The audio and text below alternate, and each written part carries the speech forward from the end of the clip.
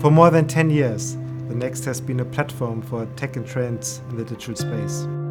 Now we expand the Next to a digital festival over 2.5 days here in Hamburg. It's not like just another conference here in Hamburg towards digital transformation.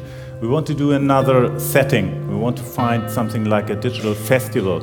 We have embedded Next at the digital part of the Reeperbahn Festival, so we can provide in this setting more inspiration and experiences. NEXT15 brings more than 36 hours of experience for all of us, for the brain in the morning, for the business and your networking in the afternoon, and in the night for your heart and for your soul. I think this kind of event plays a fundamental role in society. There is a very deep belief I have, which is that a change you anticipate is an opportunity, a change you don't anticipate is a threat. Next is an interesting environment because it actually provides some very sharp and often contrasting points of view. It draws people in from different backgrounds, it draws people in with different ideas and opinions, and puts them together in a way that kind of fuses those ideas a little bit and makes you think.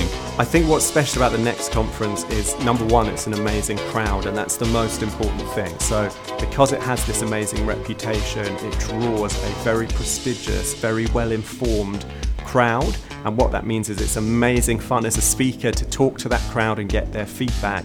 The experience they've put on is great, but in the end it comes down to the people. When you talk about how do you create products, how do you market them, if you are able to address in your conference these questions from various perspectives, not only the perspective of the product developers and the marketeers, but also ethicists, lawmakers, policymakers, politicians, they all play a role in a product reaching a market, and I think everyone needs to be involved in that conversation. I think that these conferences are very important because they help people get a sense for what's coming, and so it gives them a chance at preparing for the future.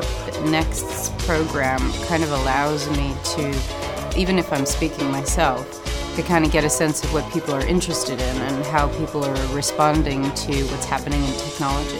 Where do these business models that we see today fit? I think that's a question that the earlier you start it in your mind as a manager, as a leader, the better off you are. So Audi came here with 130 people from all over the world and sucked in all the inspiration of the 2 days at Next conference. That was a fantastic experience.